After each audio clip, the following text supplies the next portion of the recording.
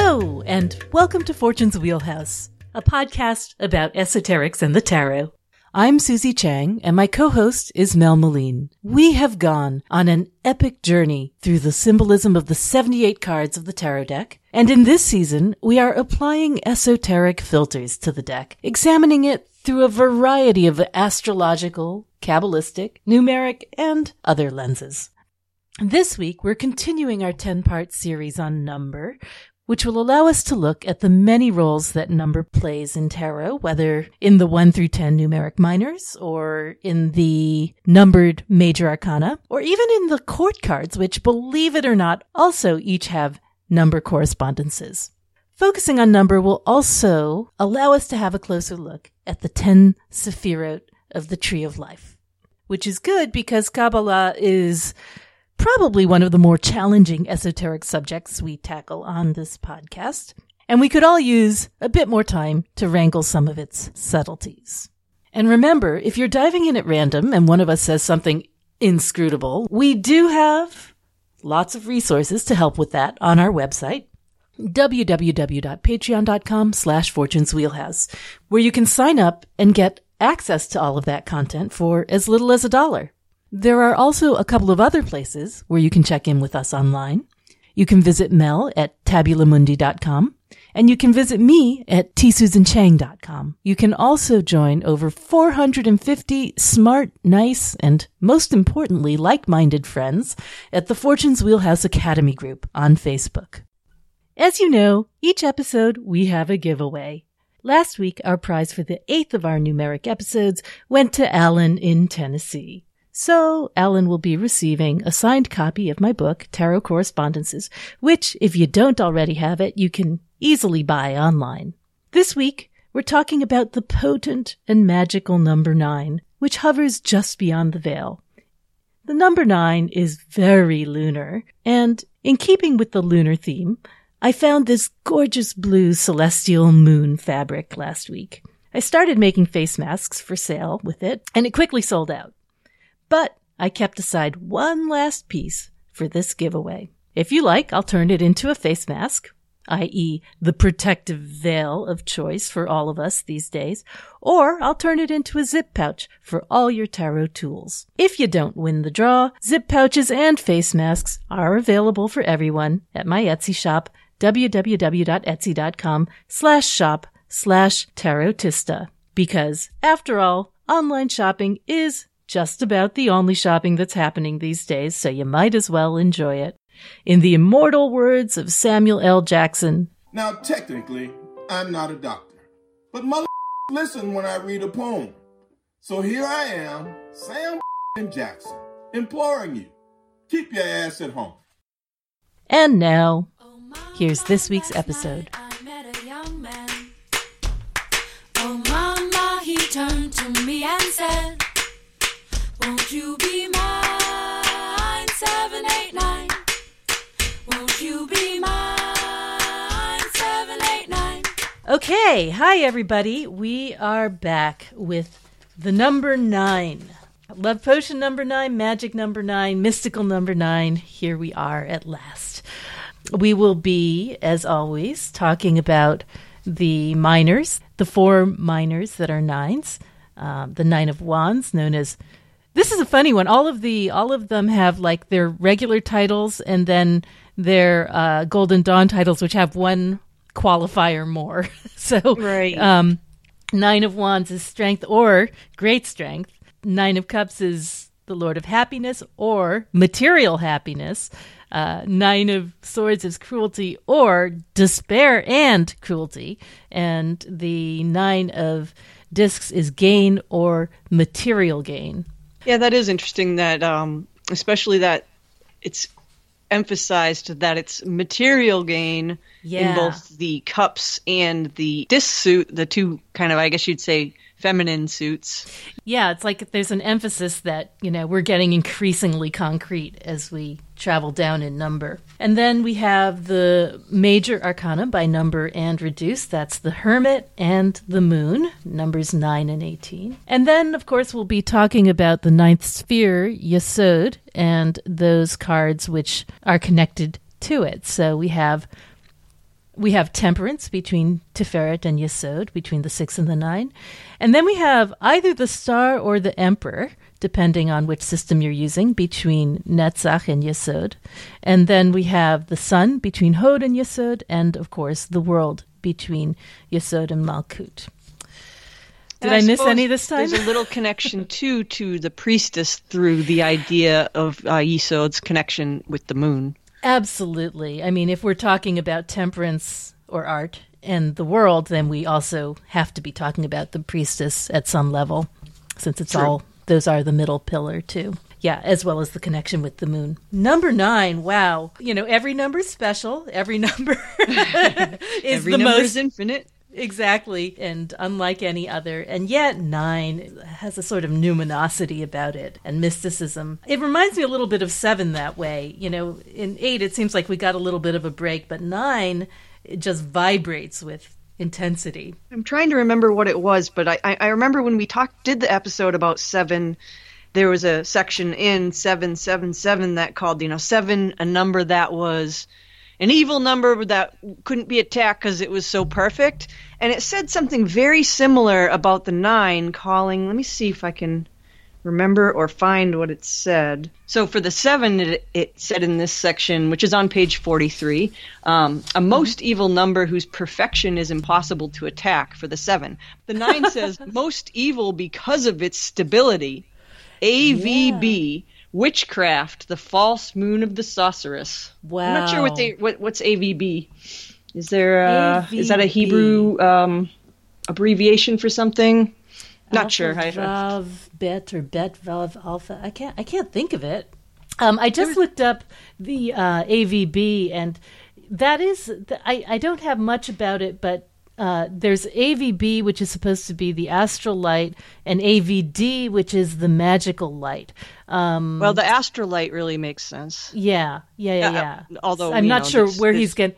Yeah, I'm pretty sure he's getting it from Hebrew, but I'm not sure exactly how. Yeah, that's what I assumed. Yeah. I guess it's kind of referring to the lunar connection. Mm-hmm. Seeming more connected to the actual card of the moon in the sense of the sorceress and the witchcraft and stuff like that. Yeah. But that's interesting. Most evil because of its stability. That's what reminded me about that connection with the 7, which was most evil because of its perfection. Yeah, and it also reminds me a lot about what he says about the major arcanum, the moon.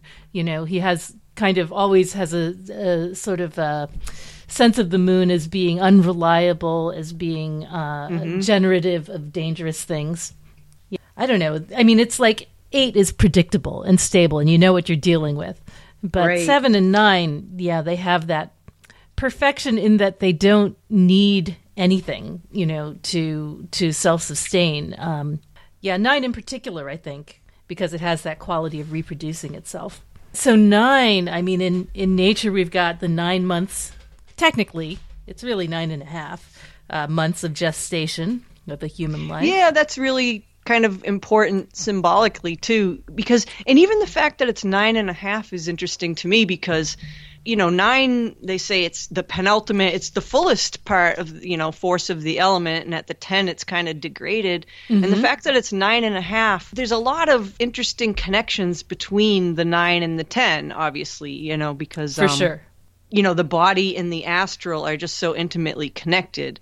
And the fact that birth, the gate of life, is at 9.5, to me is really interesting. Yeah. It's almost like directly pointing at the universe card, the world that we're born into.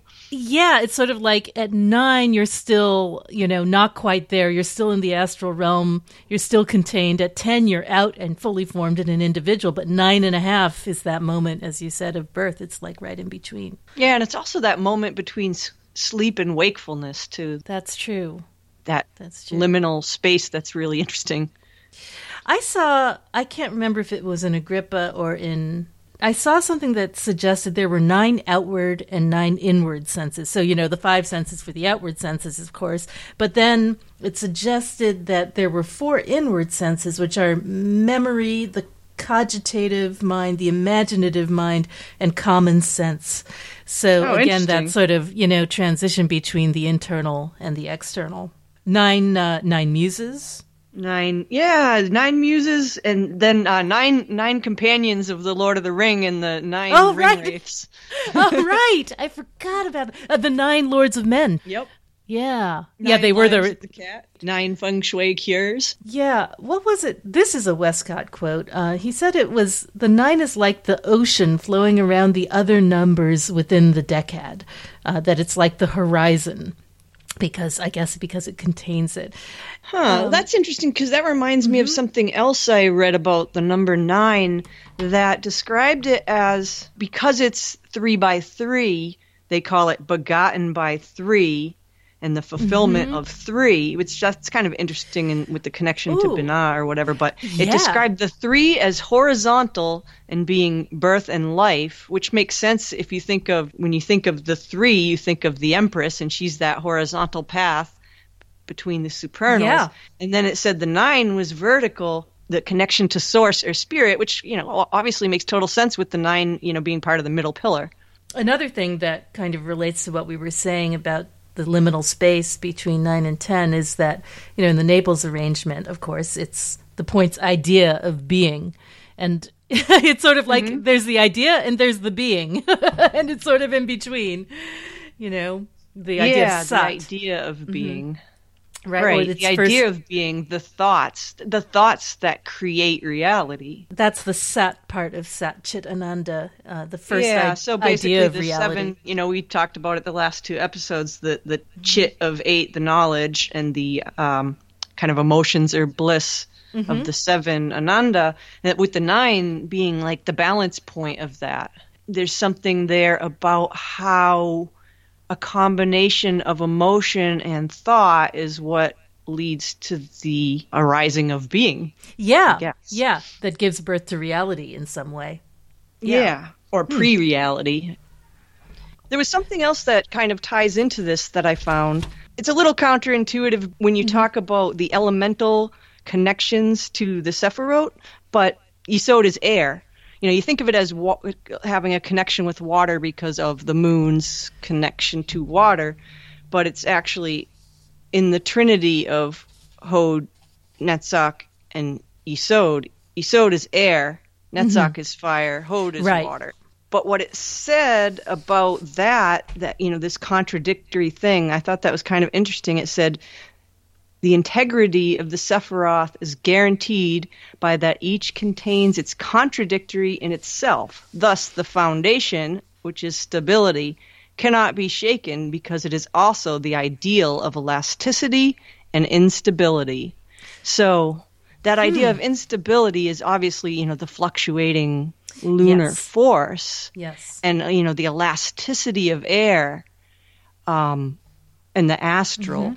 And the way that it can be formed into anything. So that it's that stability equals change equation that comes up so often. Right, and which we're going to be, I think, talking about throughout this episode of 9. And it's such a paradox and so hard to understand, but I think that helps sort of illuminate what that concept really means. The other thing is that, it is the number of the astral plane, as we've been saying, and some people call it even the anima mundi, the soul of the world.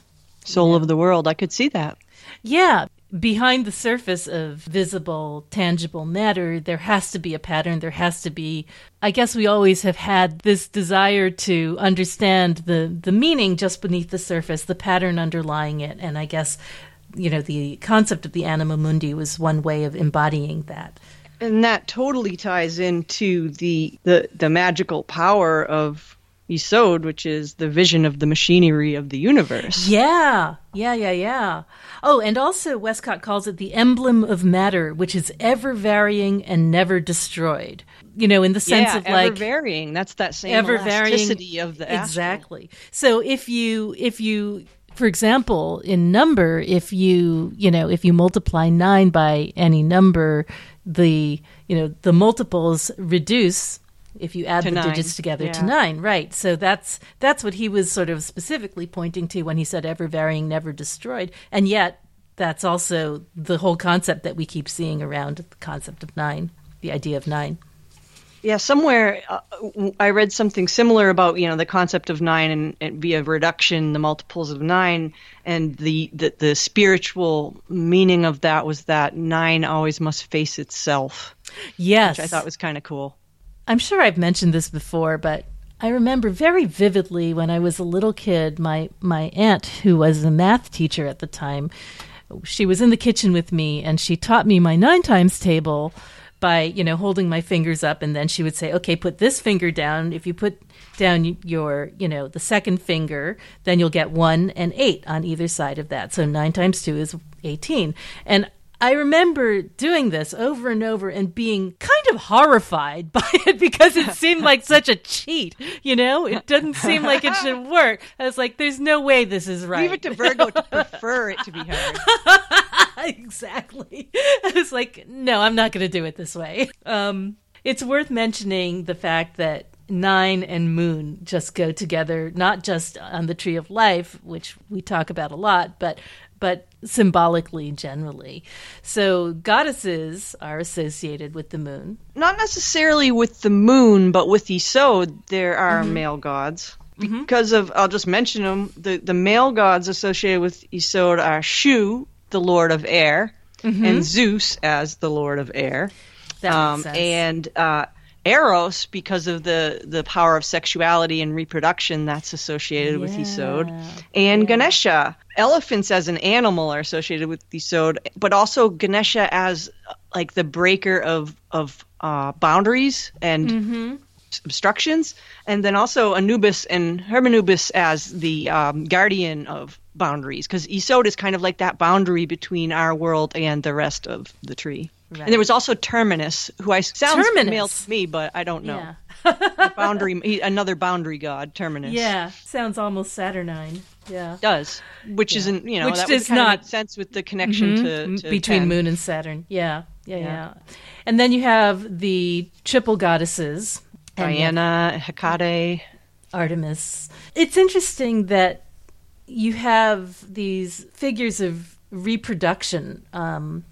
You mentioned the Eros figure as well, because it's sort of like, the moon, this placement is associated with sex. It's associated with the genital part of the body. It's associated with sex. And it's also just like the idea of reproduction is in here, the desire for reproduction, whereas the actual reproduced thing, the reproduction itself, to me, seems to belong to the 10. Yeah, it's almost like the generative power of reproduction on the physical plane is the same thing as the astral manipulation that also affects reality. There's a connection there. They both generate something material.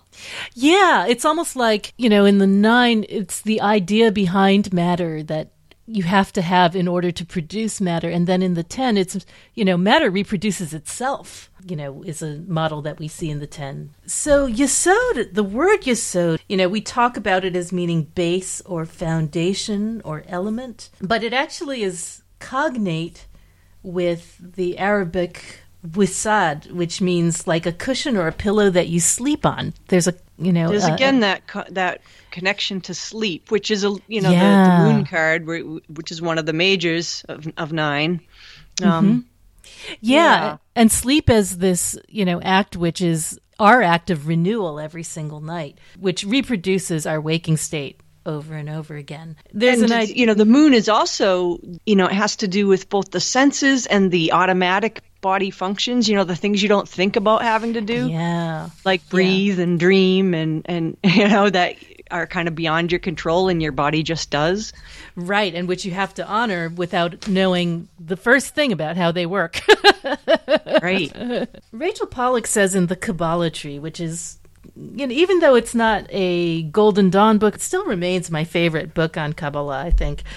She says that the tree rests on this point. It rests on Yesod because it's not, Malkut receives the tree. It's separate. It's, it's different. It is not participating in the same way as the other 9 Sephirot. And so, therefore, when we say that Yesod is the foundation, it means that all of the force of the tree comes to bear on Yesod. Everything That's kind of funnels obvious down when into you look Yesod. at that 3D Tree of Life, looks like it's made out of those toy, what do you call that? Yeah, toy? Tinker Toys. Or whatever. But when you look at that, it's almost like Yesod is like this like cog that's put in there for the point of balance, because it wouldn't be stable if it didn't have that there or something. Yeah.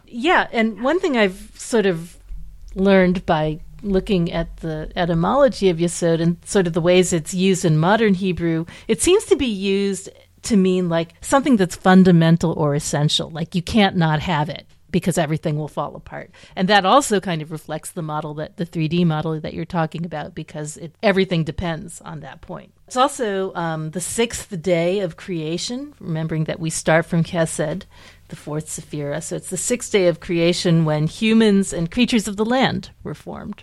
Makes sense. Yeah.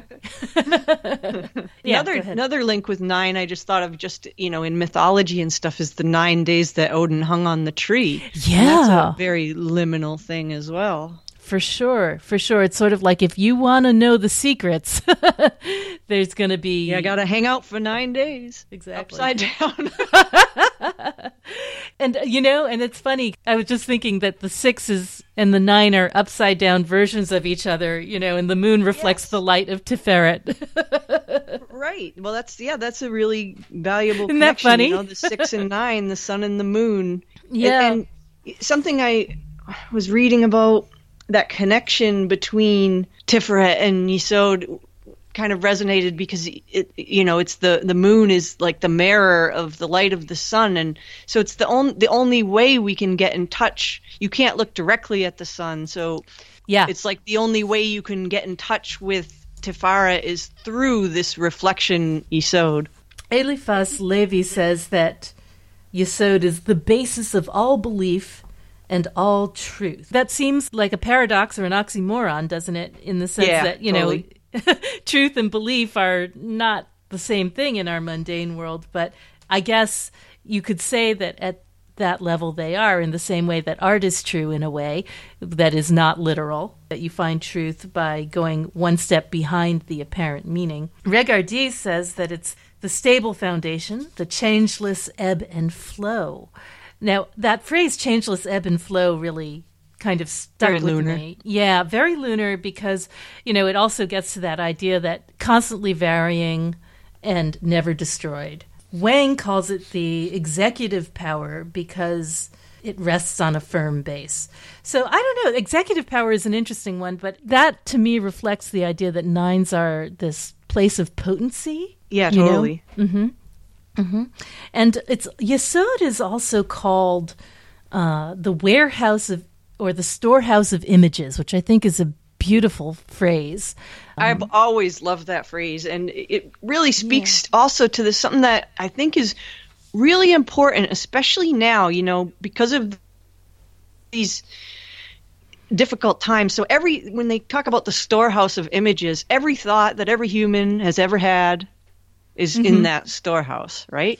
Yeah. Everything that we've ever thought of or conceived of throughout time, humanity, and all the dreams and fears of humanity over time, so there's that connection to the universe and to the 3, are stored there, right? The fact that it's the 9 is the energetic, structure behind reality, that can be altered. So our thoughts are so important, and I'm just bringing this up now because it's something I've been thinking about, that the more people think certain thoughts, there's this theory that the more likely they're able to come into manifestation. So I think it's really important that we try to counteract the negativity that's in, like, the news bombarding us with these images of death and destruction, to kind of counteract that with some thoughts or connection to some other thoughts. You know what I mean? Yes. I think that, as a storehouse of images, that's another way of saying the collective unconscious.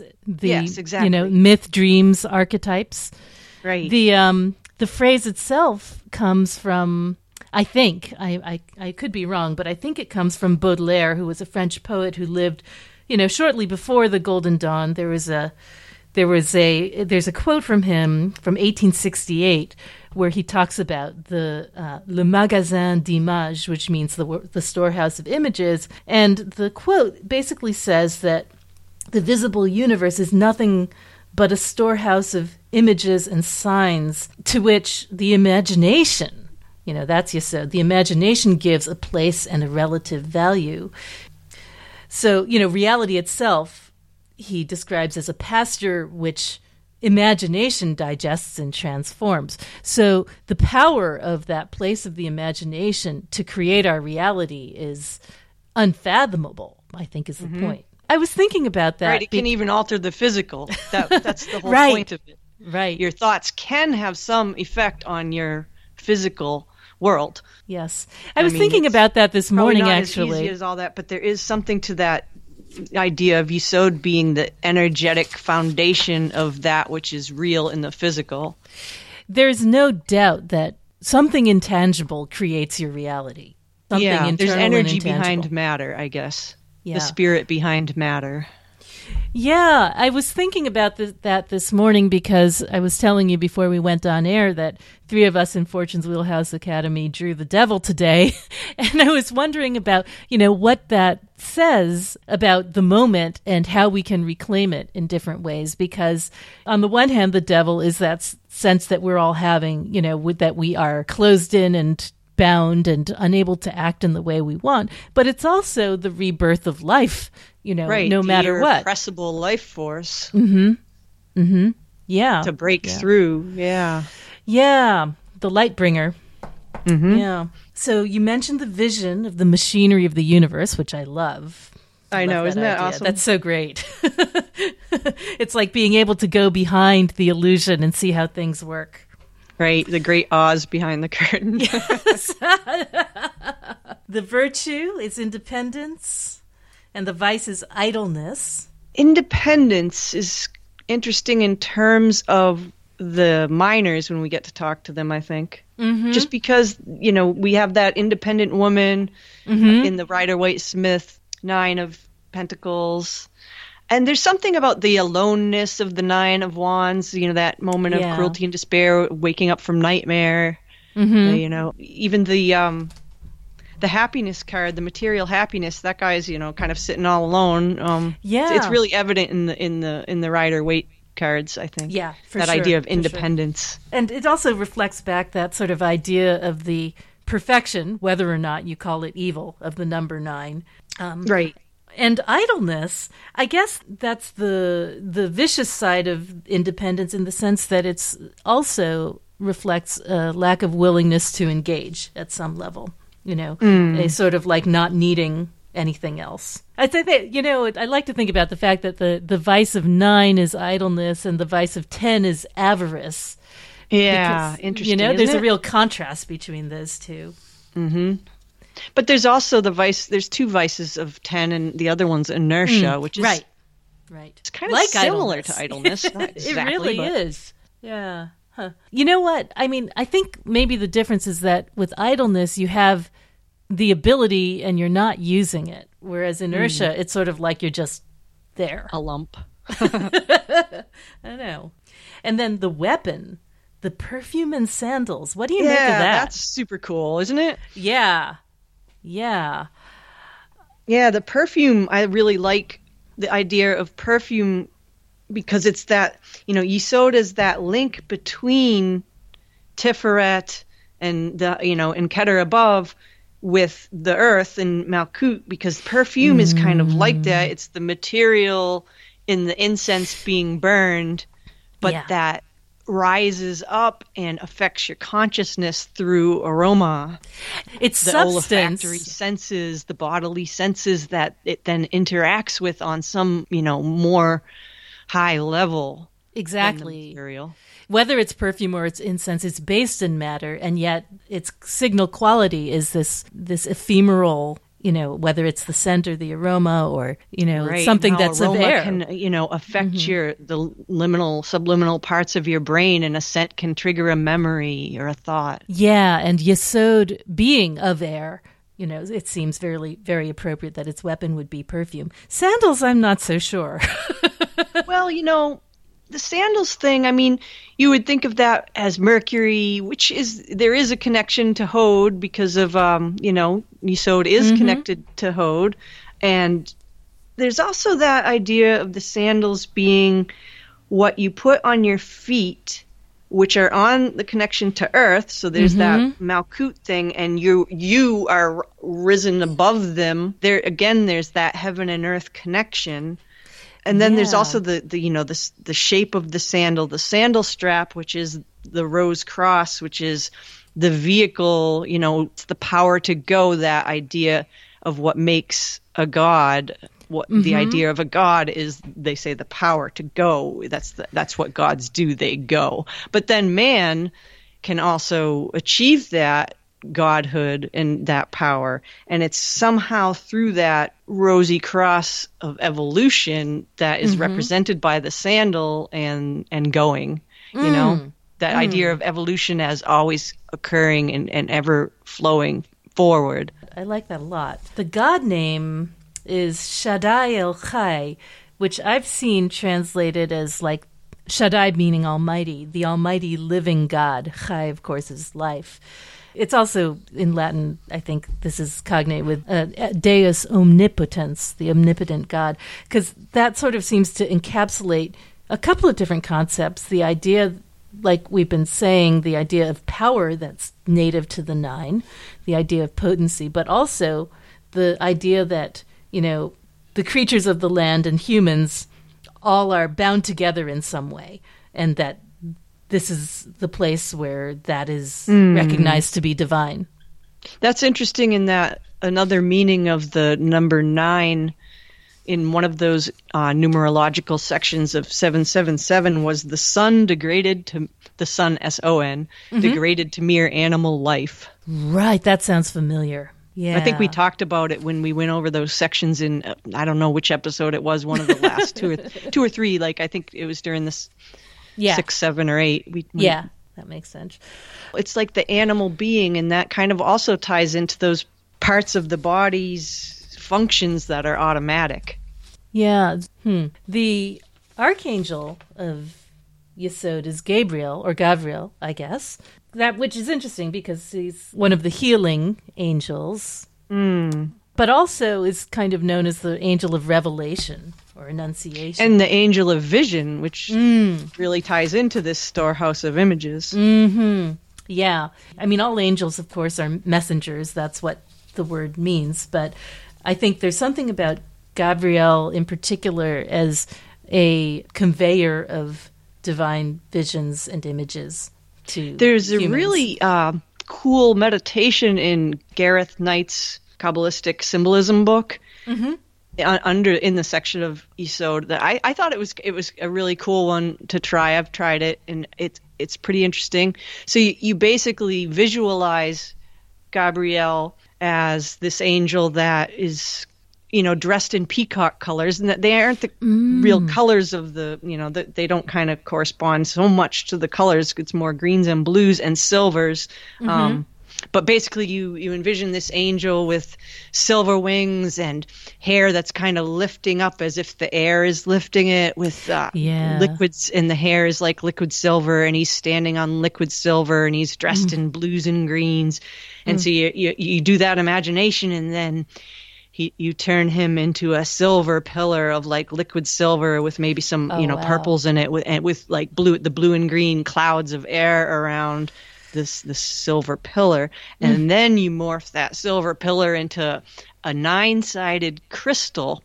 So I picture like it having 3 facets at the top, like a pyramid, and the same at the bottom, like a double terminated crystal, and then 3 flat sides. At least that's how I imagined it. It didn't really describe it, just said 9-sided. So you imagine this 9-fold crystal with blue and green light coming out of it, and you just watch it and see what appears, what vision, because Gabriel's the angel of vision, what vision is shown to you in the crystal, in the meditation. And then after that, you turn it back to the angel form just to, ground and get out of the meditation, disconnect. And this is a path working in Gareth Knight? Yeah, it's in Garrett Knight's Practical Guide to Kabbalistic Symbolism in the Yesod section. I love the idea of the liquid silver that kind of paints his form because, in Golden Dawn ceremonial magic, Gavriel is associated with water in the West.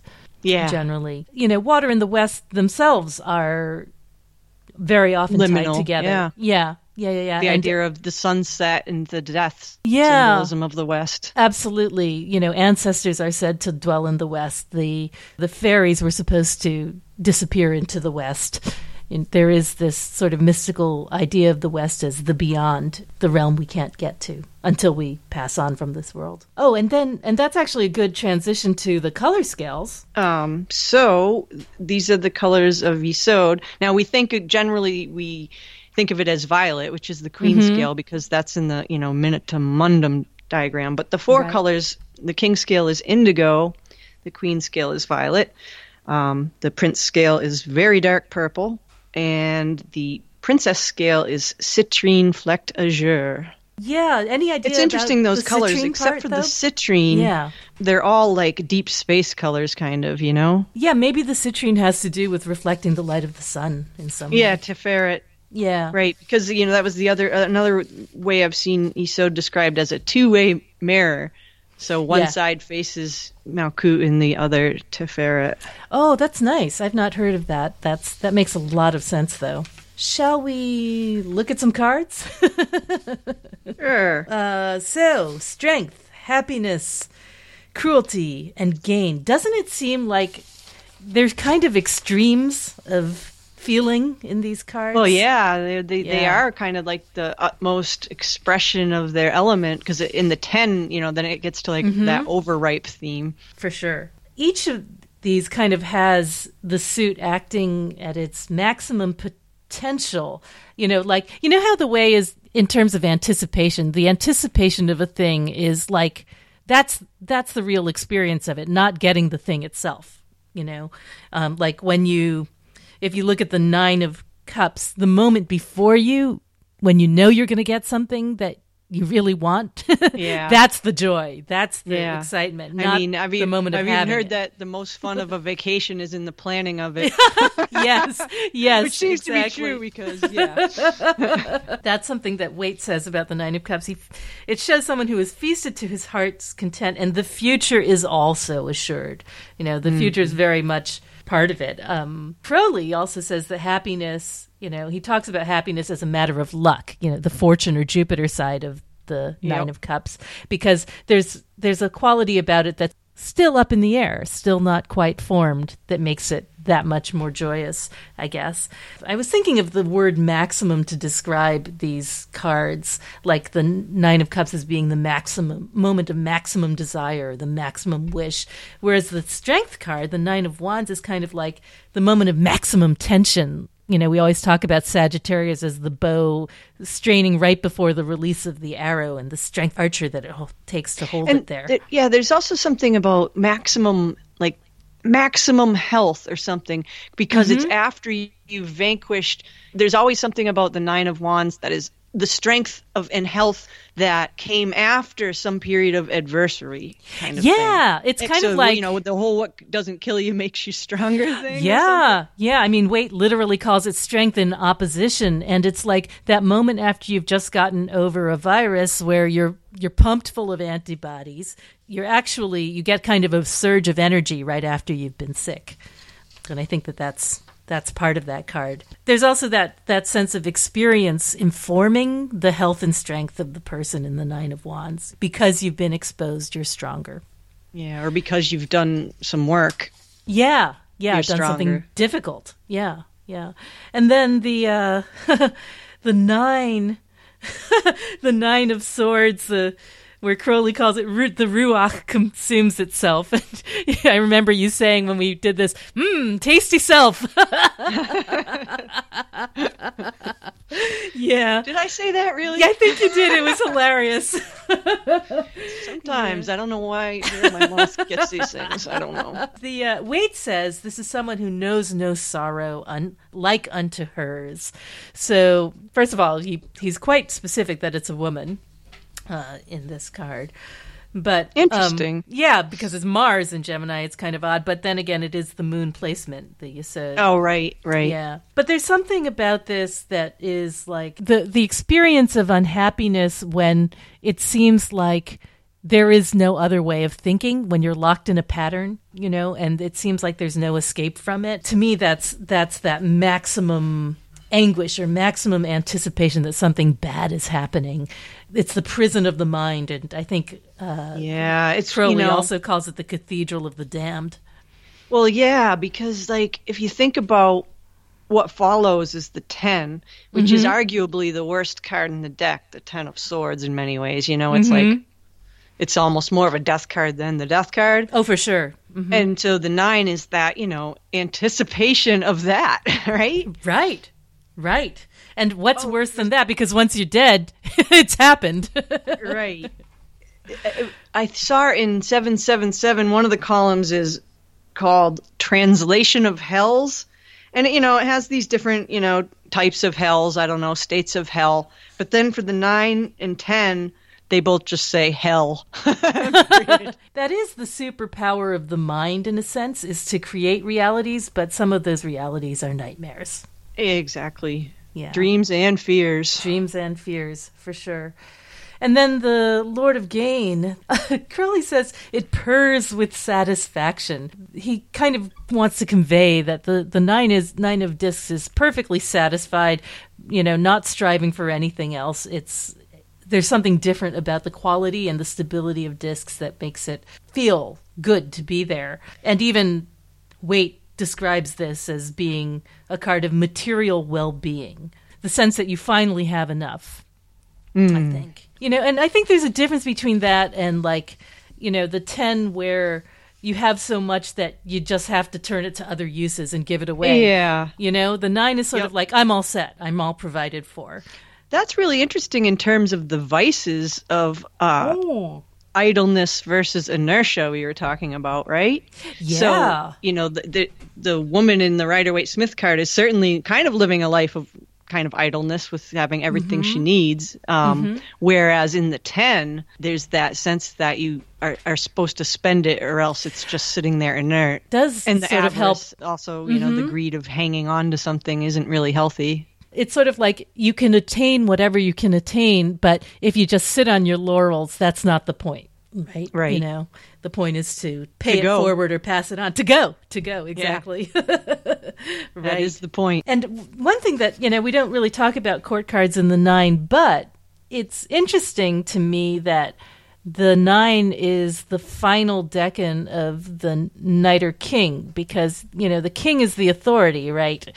And the 9 can represent that ultimate potential, that sort of the ability to act and to have all of the resources gathered right there, which is something that kings do have. It's something that they have the ability to disperse or to command at some level. Yeah, it's the height of the mutable force. Yeah, the power of the office to close the deal, Yeah, that's the executive function, right? Yeah. Right.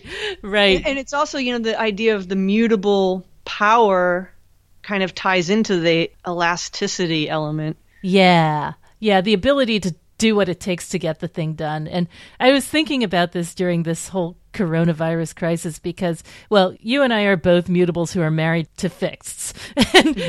And Randy said to me the other day, because I was getting a little frustrated that not enough was getting done. He's like, it's enough for us to just maintain our routines. And I was like, you know what? Easy for you to say. Yes, it's such a fixed mentality. But I think, the superpower of the mutables, if there is one, is to close the deal, is to get the thing done, is to say, okay, let's finish finish this thing. Right, let's do whatever it takes. Yeah, do whatever it Let's takes. move that etheric energy and make it real. Let's manifest it. Exactly. Yeah. Exactly. Right. So majors, we've got the Hermit and the Moon. And I think, your deck, Tabula Mundi, was the first time that I think in the Nox at Lux when it came out, I had never really thought about the connections between the Hermit and the Moon. And I think it was, because you kind of pointed that out with your Hermit card that I realized, oh my God, these two have a profound connection. Yep. I think loaves and fishes. Loaves and fishes for sure. I mean, it's Virgo Pisces axes for one, as you're saying, loaves and fishes. But also they have this sort of relationship with the sun, in a way, in the terms of they the both Hermit. do, yeah, seriously. Yeah, because the moon is there, presiding as the sun is being carried beneath the earth by the Hermit. It's sort of like the sun's got this journey that it's taking in darkness and hidden, while the moon is kind of watching the space above while that's happening. And of course, the moon's light is the sun's light reflected. Yeah, the moon's phases are intimately connected with the sun's travel, obviously. Yeah. One thing that I was thinking about is this sort of hidden quality of Yesod / the moon, in the sense that the Hermit qualitatively is this figure who seeks out the secrets of the world. He is the secret seed. He's the one who's trying to figure out how things work. And he's, in charge of that hidden journey to rebirth. Solitary independence. Yeah. And also the potential of it. I mean, Waite says of the Hermit that he represents attainment in the sense of where I am, you also may be. All of us have the power to regenerate in the same Lighting way. the way. In Kind of terms fits with the idea of the moon as the inner light. And the fact that what the moon presides over, that nighttime journeys, in our dreams and in our imagination, in that unconscious state, we do reshape the world. Is this maximum potential to reform? And one thing we haven't mentioned about Yesod is that it is the base of the triangle of formation, the world of formation in Yetzirah. The idea that this is where that storehouse of images is formed. What the moon does is it's, this endless well or sea of hidden realities that have yet to come to be. But they will when the sun shines again. That just reminded me of something I was looking at again in 777. It was a column on the elements of the Sephirot.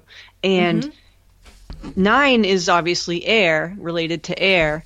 But what was really interesting to me is, so the supernals, Keter is the root of air. Just that connection between the root of air and Keter, pure potential, and then being the lowest representation of air in Yesod, where the potential is starting to actually be a possibility. There's air in the root of air. I don't know. There's something about that. Yeah, there's something there. The other spot on the tree where there's air is, of course, in the 6. So there's that connection, too. So you have Keter and the potential. You have the center of the tree in the 6.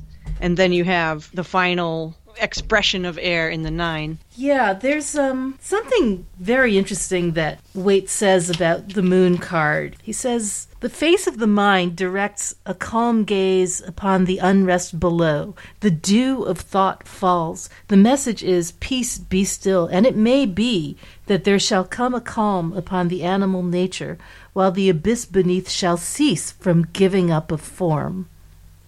Isn't that interesting? I mean, that is interesting. First of all, it's more evocative than most of what Waite wrote. Yeah, it's more poetic than he usually gets. It's more poetic. Huh? Not quite as dry. On the one hand, there's our fears that arise in the moon, which I think Crowley does a really good job of unpacking, the kind of uncertainty and distress and anguish and anxiety that are associated with the moon. But here, Waite seemed to have a view of the moon that really was more of almost a middle pillar view, in the sense that it's a conduit for instinct, and that instinct can provide calm as well as panic. The animal nature, that reminds me of that phrase, Shaddai El Chai. When the mind can rest, therefore, we can at that moment kind of take comfort in life continuing itself without agitation, without mental activity. Like when you're meditating, that sense of your life continuing on its own and your body breathing on its own. Automatic. Yeah. And I also like the dew of thought yeah. Terminology. The idea of, thought condensing, and creating something that, appears like dew. I don't know if I was familiar with that quote at the time when we did the moon episode, but, those yods that are falling from the 15 yods falling from the moon, those I think are the dew of thought. Mm-hmm. There's something about the 15 days that's half the moon cycle in that as well, but that idea that the dew of thought falls, and it falls in the sense that it disappears, it's no longer active, but also it rests on the ground and regenerates, the ground beneath it. That final line, the abyss beneath shall cease from giving up a form. I had to read that a few times because I wasn't sure what he meant, but I think it has to do with the crawfish crawling out of the sea, out of the water. The abyss shall cease from giving up a form. That crawfish is like the fears of the mind that it constructs, out of the unconscious. And it will cease to do that once you attain calm. That sounds about right. Yeah. Definitely seems to have some bearing on some of the things we talked about in the Nine of Swords as well. Mm-hmm. And then we have the four majors attached to Yesod. Oh, wow. Right. Yeah. Yeah, because, we have, of course, art or temperance, central of all central majors, between the sun and the moon, between Yesod and Tiferet. Right, what's being fed into Yesod. Yeah, and there's that self-sufficiency, that power of the nine is we can think of it as Jungian self-integration, right? That we find our power once we have made peace between the unconscious and the conscious selves. You'll have to help me out with the Emperor. I wasn't quite sure how to relate it to Yesod. Well, I was looking at the three, above Yesod as kind of like a triad where temperance or art is alchemy, the mixing, where the sun is the illumination of thought connecting to Hod, and the Emperor is the structure that is applied to these astral forms that will make them manifest. Yeah, and also organization of them, because otherwise they're just kind of amorphous if they're not organized somehow. Yeah, and I was thinking of, in Rider-Waite-Smith, those two, instead of being the sun and the Emperor, are the sun and the star. And I was thinking, sun, star, moon, first of all. But also, Yesod is representing the cyclical, the interconnected, the sort of processes of nature, and that the sun is kind of our cognitive understanding of the fact that, every day the sun rises again. We can sort of apply a rational expectation to cycles and use our mind to determine what's going to come next. But the star is more, to me, sort of represents the intuitive understanding that we're interconnected, the sort of the hope and the faith of the star. I was thinking of it as kind of it's almost similar to the function of the Emperor, but in a different way, in that the star is the ideal, which the organization of the astral function of the Emperor is towards an ideal. If you wanted to apply it to manipulate the astral, you would be applying it towards some ideal idea. Think of it as being, how the star, Aquarius, astrology kind of all connected.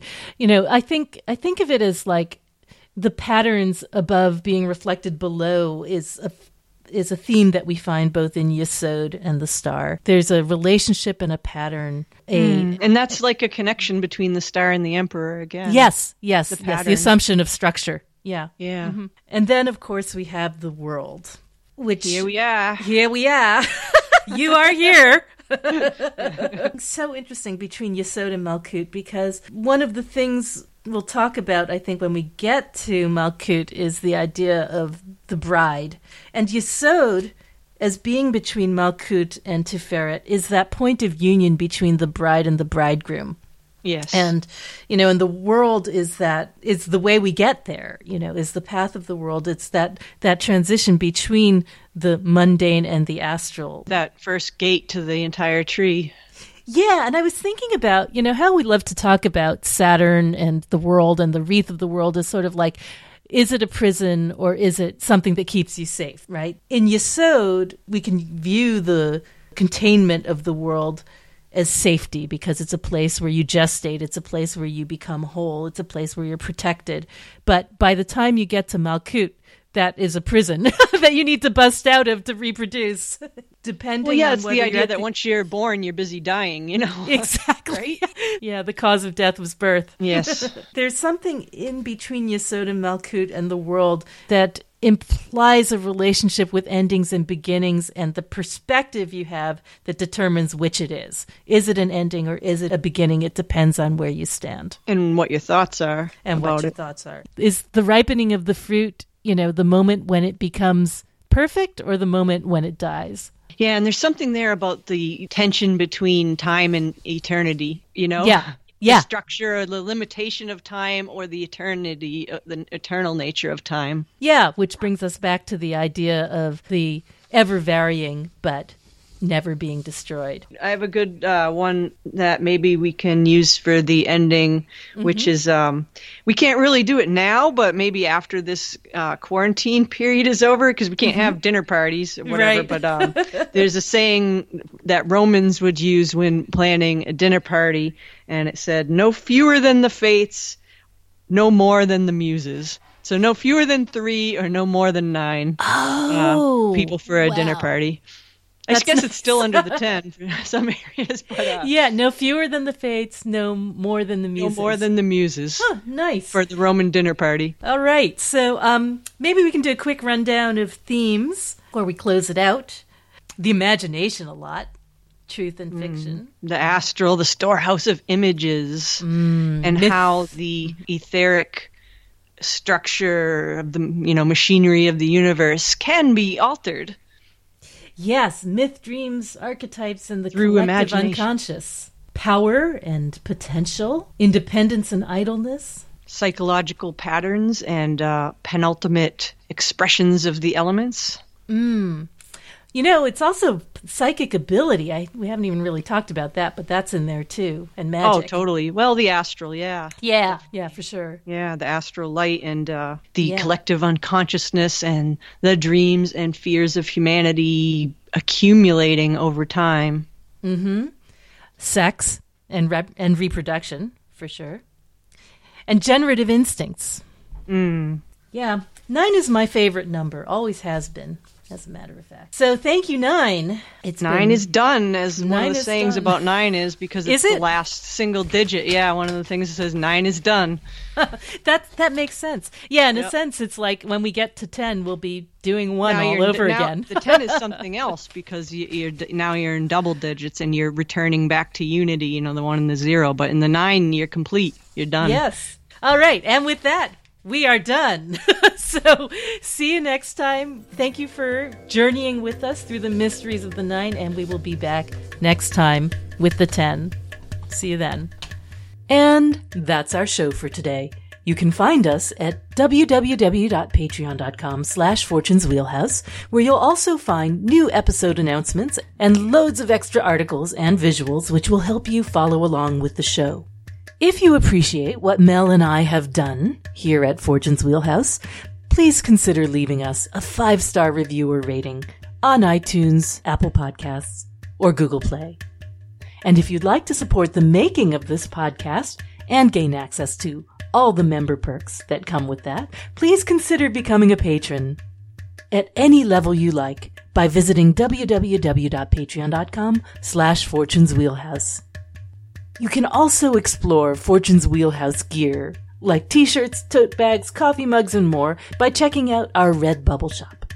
That's at www.redbubble.com/people/wheelhouse93/shop. Mel's beautiful books, decks, and prints can be found at tarotcart.com.